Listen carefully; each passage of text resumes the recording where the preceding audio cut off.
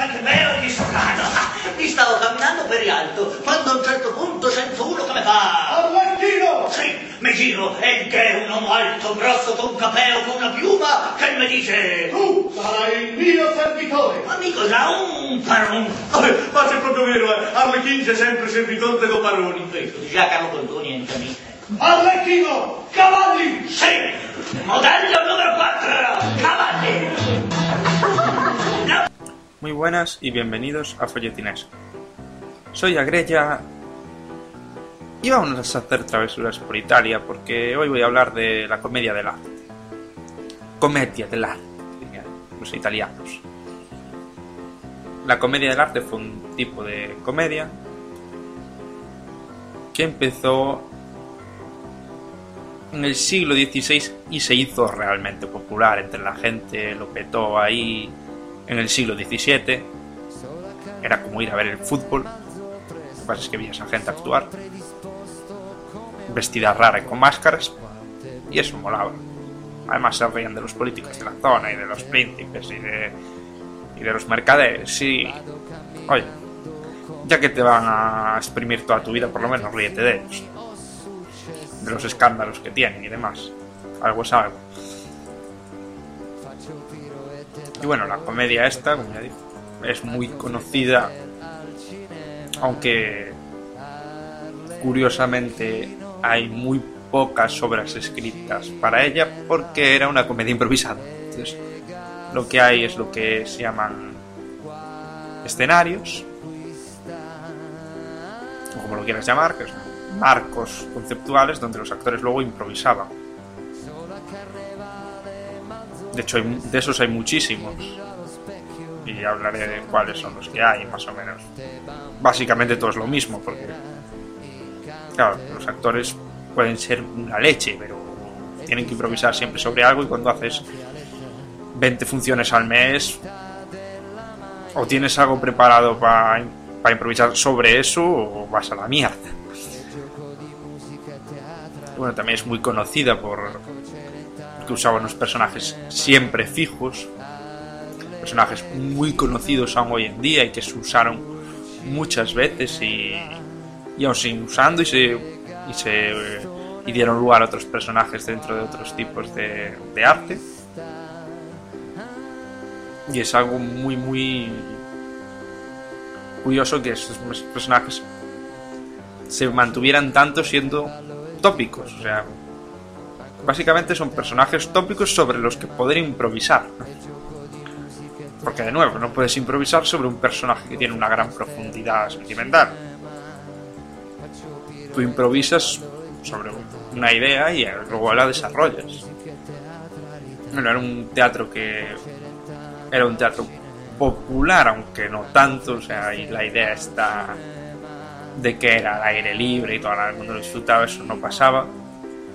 Sí que había espectáculos al aire libre, pero básicamente se hacían teatros sin cortes. Y sí que había algo de acceso popular a los teatros. Fue casi en Italia la primera vez que se empezaron a abrir teatros al público, sobre todo en Venecia, teatros que pertenecían a nobles, pero las compañías básicamente estaban pagadas por nobles. Pero eran profesionales, que era la leche para la época. Si eras un actor profesional, eras alguien, eras conocido, y además te pagaban por actuar en vez de hacerlo por gusto. Entonces lo hacías mejor y pretendías ser buen actor. Siempre va a actuar alguien mejor, alguien del que depende el pan de hacerlo bien y que le gusta al público, que alguien que no. También por eso las obras están muy enfocadas al público, a que gustaran, para tener la comida de todos los días. No podían ser obras eruditas que entendiesen 4 personas, porque esas 4 personas no te pagaban el pan. Fue realmente el principio de las compañías teatrales como tales, profesionales, ambulantes y algunas incluso fijas. De entre ellas voy a destacar una porque es muy muy conocida dentro de Italia, que es I Gelosi, que es de las más antiguas y también de las más conocidas. Y casi se asocia la comedia dell'arte con I Gelosi. se dice incluso que fueron los fundadores, no lo fueron, hubo incluso otras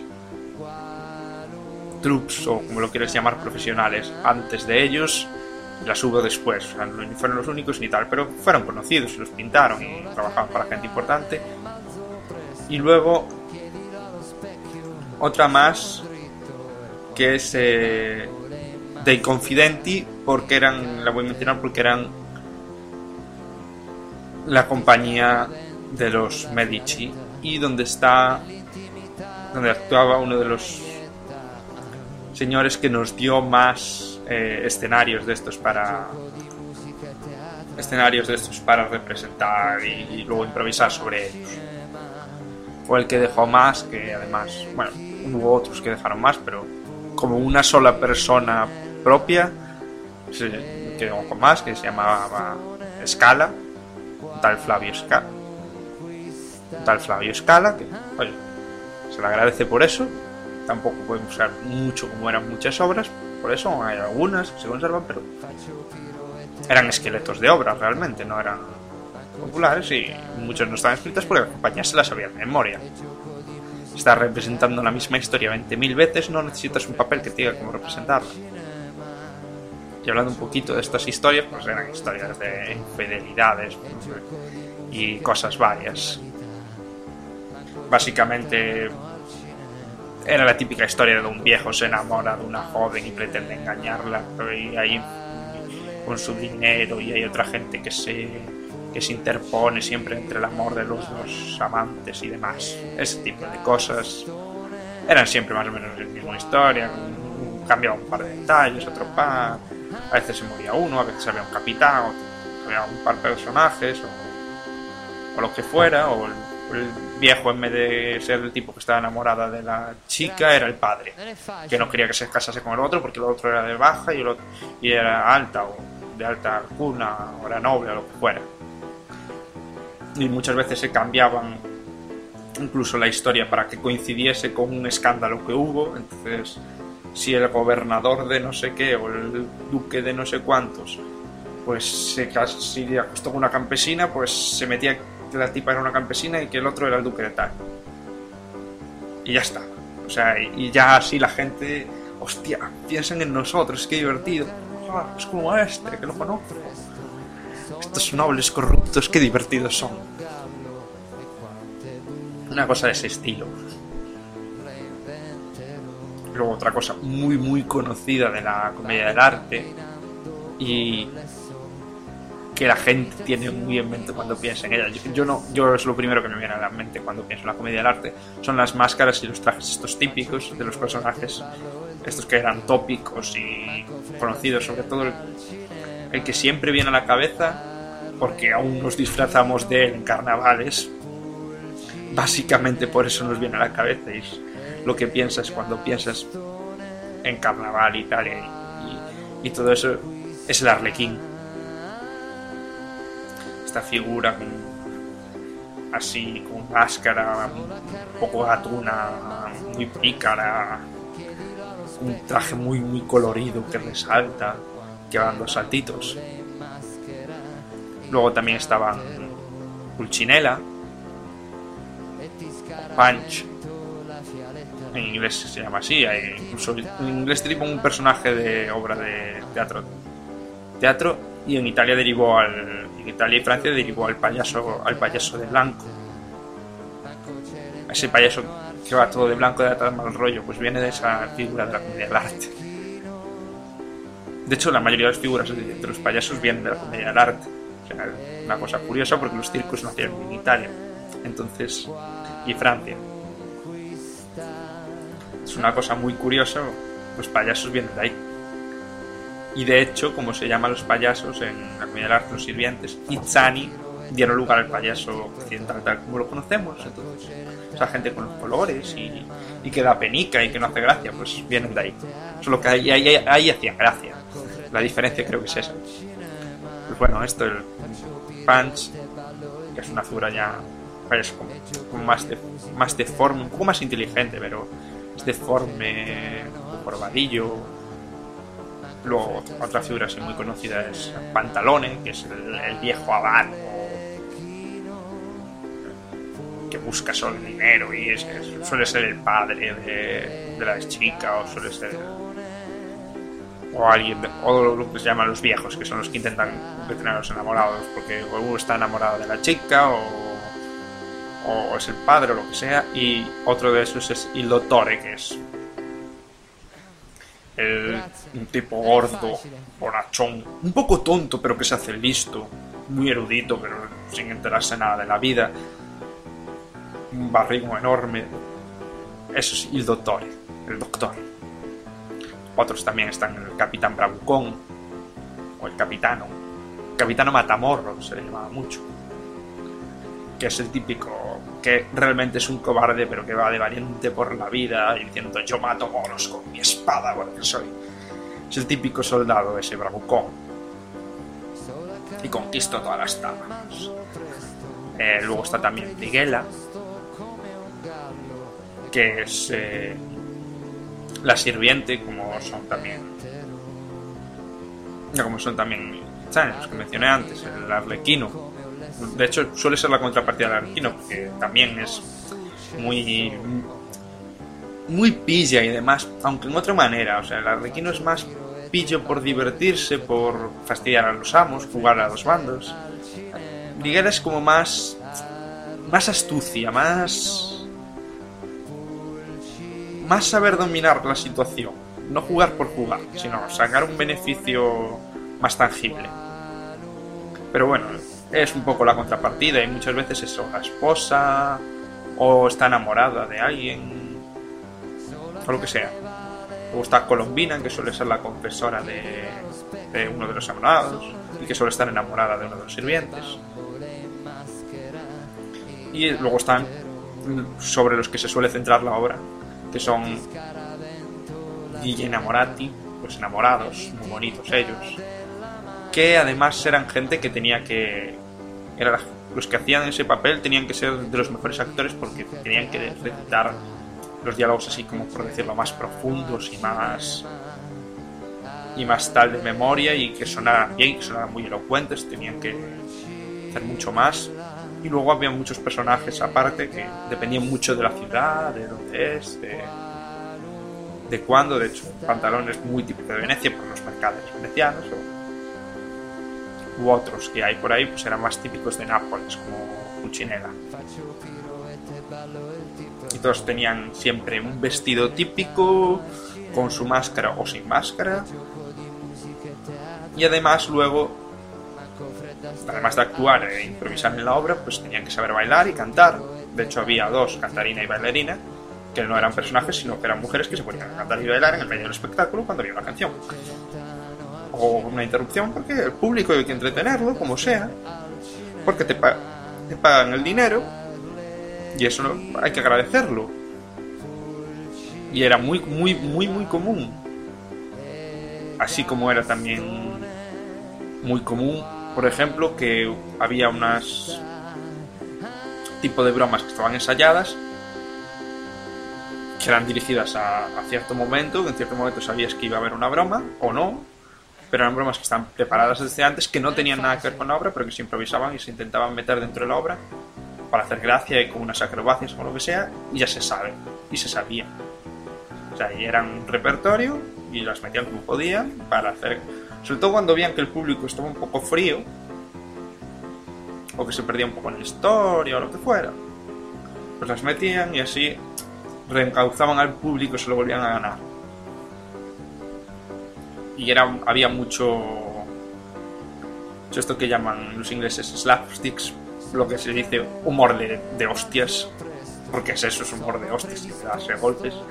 Pero los ingleses se llaman slapsticks porque en la comedia esta utilizan bastones para eso, y los bastones en inglés todo esto se llama así, bastones de dar slaps, de dar collejas o lo que sea, pues se usaban para eso. O sea, viene de ahí el término inglés y realmente es eso, era humor de golpes y acrobacias y humor físico. Había mucho humor físico y había algún personaje que también usaba mucho juego de palabras y tenía que ganarse la audiencia, pero eran otras en ciertas ciudades concretas. Depende de la ciudad, se cazaba con un estilo u otro. Y fue un teatro que tuvo mucho éxito e influyó muchísimo en el resto de teatros europeos, sobre todo en el francés del 16 y 17 y en español también. O sea, el teatro de los corrales, muchas de las interrupciones cómicas y demás que había venían en parte del teatro italiano, sobre todo en esa época, el 16 y el 17. Y en Francia influyó tanto que muchos de los personajes y los temas que cogía en Molière estaban completamente calcados de la comedia del arte italiana. O sea, estas historias de infidelidades, meterse con los doctores y demás, no lo inventó él, como ya mencioné en el capítulo de Molière, sino que era algo que venía de otros teatros, del teatro latino, en parte, de Plauto, pero a través del teatro latino de Plauto, por mediador un poco de la comedia del arte italiana, y estos personajes, estas máscaras y esta forma de actuar, y que además luego influyó ya en el circo, por ejemplo, o incluso en el ballet, o incluso en los guiñoles. De hecho, los guiñoles en Inglaterra vienen de eso, en los personajes ingleses, las historias de guiñol ingleses. En otros es cosa distinta, pero parece que es una poco chorrada, gente que hacía el tonto en la calle con actuaciones improvisadas, pero realmente influyó muchísimo en el teatro del siglo XVII, incluso en el teatro culto, y además puso las bases para otras artes, como es el circo, y para profesionalizar el teatro, y hacían una cosa que para la época era horrenda y que los condenaba al infierno según todos los curas, y era que tenían mujeres actuando. Y una mujer actuando, y esto es verdad, estaba peor considerada que una prostituta, porque las prostitutas serían más limpias, yo no sé, o sea, se suponía que las actrices tenían una vida lujuriosa, se acostaban con toda la troupe, toda la gente que venía a verlos actuar o algo. Entonces eran como prostitutas de lujo que cobraban una mierda, un equivalente raro. La iglesia siempre fue un poco rara. Entonces, pero había esa idea, las mujeres actuando son prostitutas. Y la comedia del arte, las troupes tenían siempre mujeres. Los papeles de mujer los hacían mujeres, que es algo que, por Dios, todo el mundo sabe que siempre tienen que ser hombres los que actúen. Los romanos no lo hacían de otra manera, ni los griegos. Y la iglesia nunca querría tener prostitutas actrices cerca de sus iglesias. Pero para resumir, la idea es esa. Básicamente puso las bases para que la mujer pudiera ser actriz profesional, para la profesionalización en sí de los teatros, del teatro, de las troupes de actores y demás, que empezaran a ganar dinero o estar sustentadas por nobles, una de dos. Normalmente era la segunda, aunque luego ya fue la cosa y se fueron mercantilizando, pero básicamente estaban pagadas por nobles como Medici o lo que fuera, o el noble de Venecia Miquel o como fuera, pero para que no fueran aficionadillos que no tenían nada que hacer los domingos y se ponían a actuar, sino gente que se dedicaba a eso profesionalmente. Dieron muchas ideas para el teatro del 16 y el 17, incluso influenciaron un poquito, muy poquito, a Shakespeare y a Molière, y bastante ya más a Molière y el teatro de corral español también bastante, y pusieron las bases para el circo y en parte también para la ópera. De hecho, la ópera también bebe mucho de historias sacadas de eso. Ya digo que eran historias tampoco tan difíciles de sacar. O sea, tipo se enamora de tipa, viejo no quiere que también se enamora de tipa, viejo intenta impedir que los dos enamorados se junten. Esa es una historia. Otra, heredero, otra, mientras tanto los sirvientes intentan engañar al rico para que se case, para que se muera o lo que sea, y les dé la herencia a ellos. porque saben que no tiene aguante y si va con una mujer morirá dentro de poco o algo así, con una idea. Y esta historia me la acabo de inventar porque como ellas hay miles, o sea, básicamente es eso. Son ese tipo de historias repetidas un montón de veces, heredadas de la literatura latina, de Plauto básicamente y de Terencio, y que aunque sea una cosa muy sencilla, muy improvisada, muy visual, pues casi no se puede decir que sea literatura, aunque yo creo que la literatura oral lo es. El teatro es una cosa rara porque es literatura pero también es otro medio, otra arte aparte, pero bueno. Pero aparte para la importancia del teatro representativo, para la literatura en sí pura y dura, también surtieron de personajes e ideas. Entonces sí que es muy importante. Este episodio lo podéis encontrar, este y otros, porque este ya lo estaréis escuchando si escucháis esto, en folletinescopod.blogspot.com, o bien suscribiros a Folletinesco en iTunes y vais a lo fácil. Podéis, si queréis, mandar algo al correo, que es folletinesco@gmail.com, o poner un comentario en el blog o una reseña en iTunes o cualquier cosa. La música de hoy se llama Arlequino Cinema, que podéis buscar por iTunes, de un tal Bruno Damiani. Y hasta la semana che viene.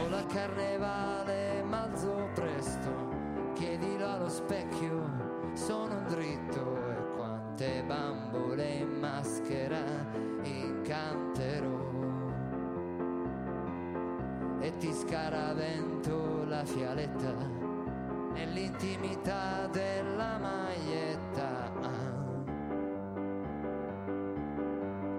E gioco di musica e teatralità, manco Celentano